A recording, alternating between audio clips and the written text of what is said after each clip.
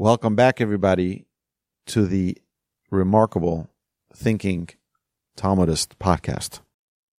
Okay, I don't know if it's remarkable or not, but hey, I love the Gemaras. It's not about the podcast, it's about the Talmud. That's remarkable.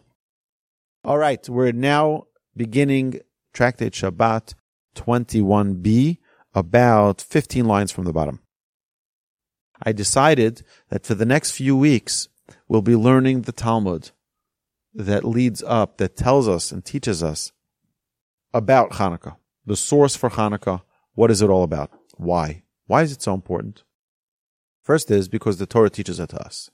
But secondly, because too many times I've heard from students here at the Torch Center talk about how their rabbis, respectively or unrespectively, have talked about that Chanukah is just a myth, and Chanukah is just a fairy tale, and just like Xmas is just a fake, and there's no such a thing as Santa and all of that nonsense, so too Chanukah is just a fairy tale, and therefore I feel that it is prudent and a responsibility for us to correct those mistakes and to talk about it and to see the source and not be ignorant and what our heritage is all about.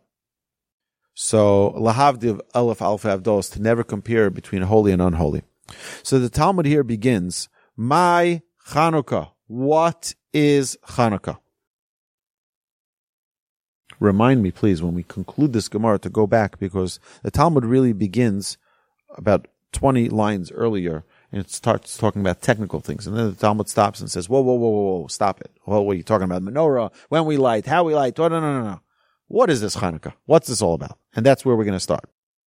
My Chanukah. What is the reason for the rabbinic Yom Tov of Chanukah?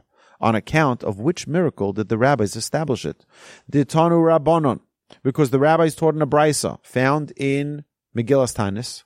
B'chof hei b'Kislev Yoma de Chanukah. On the 25th day of Kislev, the days of Chanukah commence. Timonye inun.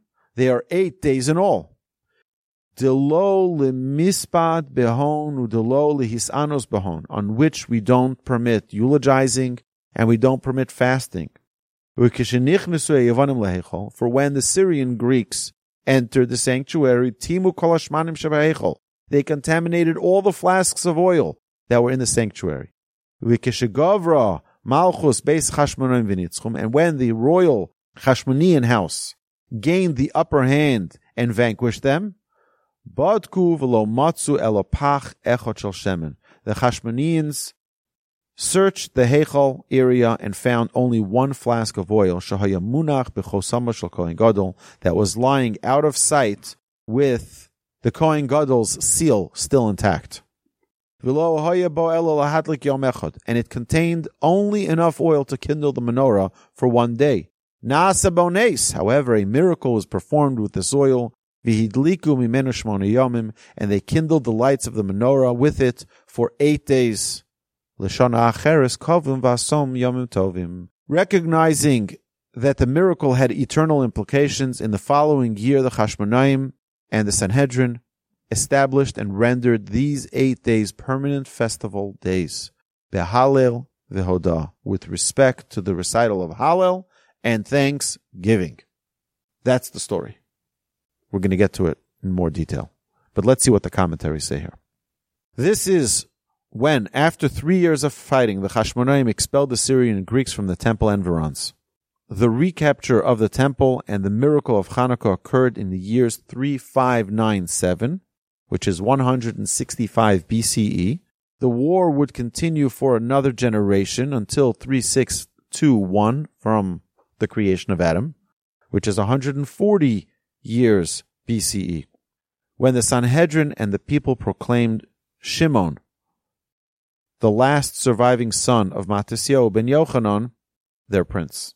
The Gemara's question here, what is Chanukah, seeks to identify the miracle that was the basis for the establishment of the holiday. The commentators also discuss the origin of the name Chanukah in this connection. Megillas Tanis and Psikta Rabasi link the name Chanukah to the rededication, which is called Chinuch, of the altar that took place after the retaking of the temple from enemy hands. Others interpret Chanukah as a fusion of two words. Chanu, they rested. Ka, on 25. Chaf Hei is 25, the 25th day of Kislev. An allusion to the Hashmonaim's victory in battle. Maharsha also cites Bereshis Rabbah, stating that the construction of the tabernacle in the wilderness was completed on this day, although it was not dedicated until the following Nisan. So if you remember, when we talked in the Breakneck Through the Bible class, we discussed how after Moses descended from the heavens, after the Jewish people sinned with the golden calf, Moshe went back up and he descended on Yom Kippur, and he said, the Jewish people, you have been forgiven by Hashem, because Hashem declared, Vayomer Hashem salachti kidvarecha. That was on Yom Kippur. The following day, Moshe says, okay, we need to have a physical resting place for God in this world, in our midst, so that we don't, God forbid, fall into idolatry. We're building a tabernacle. We're building a temple. And the Jewish people donated money, and all of the plans, everything was constructed and ready to go on the 25th day of Kislev. The 25th day of Kislev, they were ready to go. Now, it wasn't actually implemented and established in the temple till the beginning of Nisan, which actually started on the 23rd day of Adar, and every day they put up part and took it apart. They put up part of the tabernacle and took it down. They put together, right, all the different parts that were necessary to be constructed, and then took it back down. Every day doing another part and taking it down. Another, what they did yesterday, and another part, and took it all down. And that way they learned how to assemble and disassemble the entire tabernacle for those 7 days. On the last day, which was Rosh Chodesh Nisan, the seventh day, that's when they assembled it, the entire tabernacle, the entire temple that they had, which was a traveling temple, and then it stayed erect and ready to go. What day were all of these pieces ready to assembled and put together and designed and all concluded? That was the 25th day of Chanukah, which is our sages tell us, and we mentioned this many times, every day in the Jewish calendar has a certain power to it. So this 25th day of Kislev, where all of the vessels, where all of the components of the tabernacle were concluded in their construction, that's the day of establishment for the Jewish people. Even though it wasn't put into action till a few months later. The commentaries continue. The rabbis decreed that heathens impart the tumah of the zav through direct contact. So someone who is a heathen, when they touch the oil, it renders it impure. However, the intact seal of the Kohen Gadol indicated that the Greeks never even spotted this one flask, for had they done so, the prestigious seal would have suggested to them that the flask contained gold or precious gems, and they would have broken it. Hence, the Hashmonaim were convinced that this flask contained ritually pure olive oil, which was fit for burning in the temple's menorah. Citing a ruling from the Torah's Kohanim that allows the use of tamei oil, impure oil, for kindling the temple menorah. So why is it such a great miracle? You could just use for the temple impure oil. So what's the big deal? It's such a big miracle. Oh, because you had one pure one, which lasted 8 days. Okay, you could have used impure. You didn't need such a miracle. Pnei Yeshua explains that it was by providential design that a miracle was performed with the single flask of undefiled oil to make the Jews aware that they were once more God's beloved, able to perform the mitzvah in a pure, unadulterated fashion. This was God showing them. But there's another reason for it. And the other reason is because when you are at the beginning of something, it is the most critical time for everything to be in the utmost purity. They're reestablishing the service in the temple after a while that it's been desecrated by the Syrian Greeks. It was proper for them to reestablish it in the purest of ways, not to rely on a ruling that they can use impure oil. All right. Now, Talmud said that they took 8 days. It lasted 8 days until other ritually pure oil was obtained. Other oil was located in a place that required a 4-day journey to reach.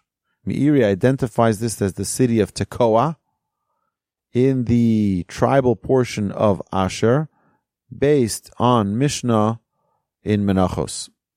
Hence, the oil from the single flask continued to burn miraculously until the round trip could be completed, which took 4 days there, 4 days back. That's 8 days. Alternatively, since all the Jews were presumed to be contaminated with corpse tumah, because if someone comes in contact with a deceased body, with a corpse, they are rendered tameh, impure. As a result of the fighting, 7 days were required for the purification, and an additional day was needed to crush the olives and process the oil. And the last of the commentaries here says, so the Beis is a very famous question of the Beis Yosef. I guarantee you, in 1 month, we're going to have Chanukah. You're going to hear this question 100 times. Every rabbi is going to ask the same question. It's the Beis Yosef's question. What is that? What's the miracle of 8 days? It should be 7 days. Right? They had flask for 1 day. So how many days is the miracle? The miracle is only 7 days. Not 8 days. Over the centuries, many great Torah scholars have presented numerous answers to this justly famous question. Beis Yosef himself offers the following 3. The Chashmonaim divided the holy, the pure oil into 8 parts and poured only 1 part into the menorah's cup each night. Since the 1/8 portion burned the entire night, each night indeed witnessed the miracle. Answer number 1. Answer number 2. The flask remained full after every filling of the menorah's cups. Hence, it was evident even on the first night that the miracle was occurring.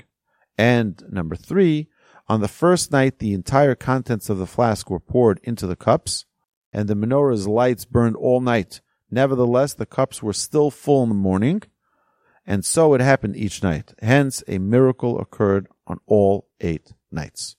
So it wasn't just 1 night that there was a miracle. Only 7 nights that there was a miracle. It was actually 8 full nights that there was a miracle. Meiri writes that on the first day of Chanukah, we pronounce blessings for the miracle of our deliverance from the Greek oppressors, and also as an expression of thanks for the discovery of the single flask of undefiled oil.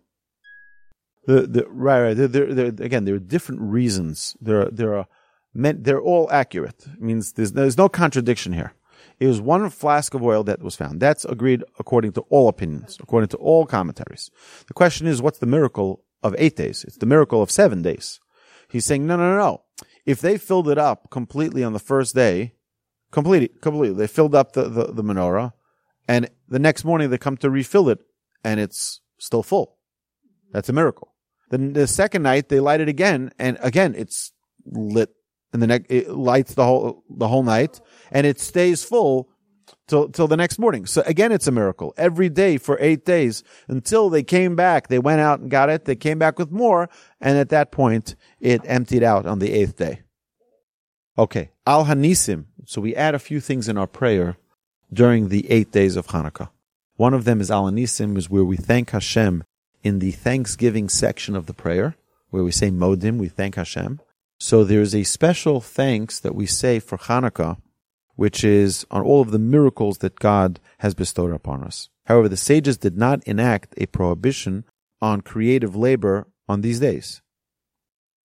Like we have on Shabbos, we have a prohibition of doing any type of creative labor. On Hanukkah, we don't have that. The Maharam of Württemberg points out that the Brisa omits any mention of feasting on Hanukkah.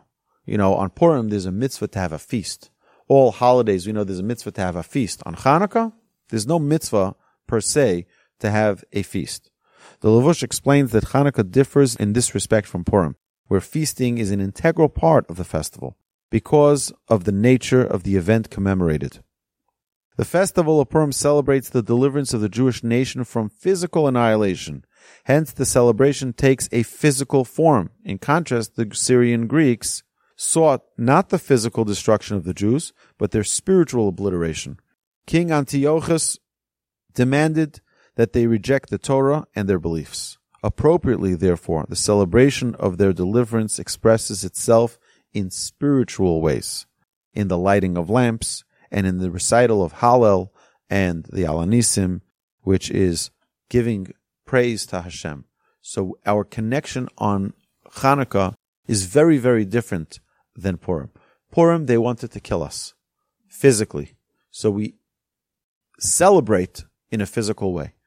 On Chanukah, they didn't want to kill us. They just wanted to defile us. They wanted us to leave our Judaism. That we celebrate in a spiritual way. Fire is the most spiritual thing we have in this world. Ever notice that? Fire is the most spiritual thing. Why? Because fire is also physical and spiritual. There is nothing to hold on to in fire. It's not there. You can put your hand right through it. As kids, right? We put our hand through the fire and look, nothing happens. But yet we feel the heat. We know it's there. It is real. Because it's a total perfect blend of the physical and the spiritual. That's why we start Shabbos with the lighting of the candles, because we're taking an entire Sheishes Yamim Tavod, all the 6 days of the week where we work and work and work, a physical toil, and elevate it all and make it into something spiritual where we're completely removed on Shabbos from the physical. We're living on a whole spiritual plane. My dear friends, thank you so much, and I look forward to seeing you next week.